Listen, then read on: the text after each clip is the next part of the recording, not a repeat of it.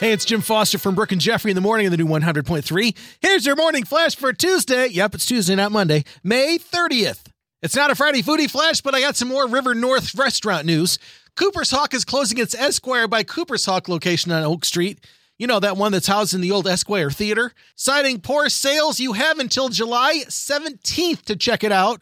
The Chicago Football Bears are a step closer to Arlington Park with the Demolition squad hitting town. The demolition trucks have shown up at the race course, and the interior demolition has already begun.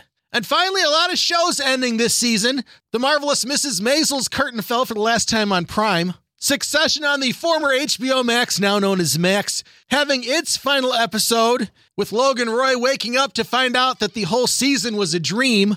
Oh no, that was Dallas. That wasn't a spoiler. I was just kidding. And then finally, today is the day we say goodbye to Ted Lasso on Apple TV+.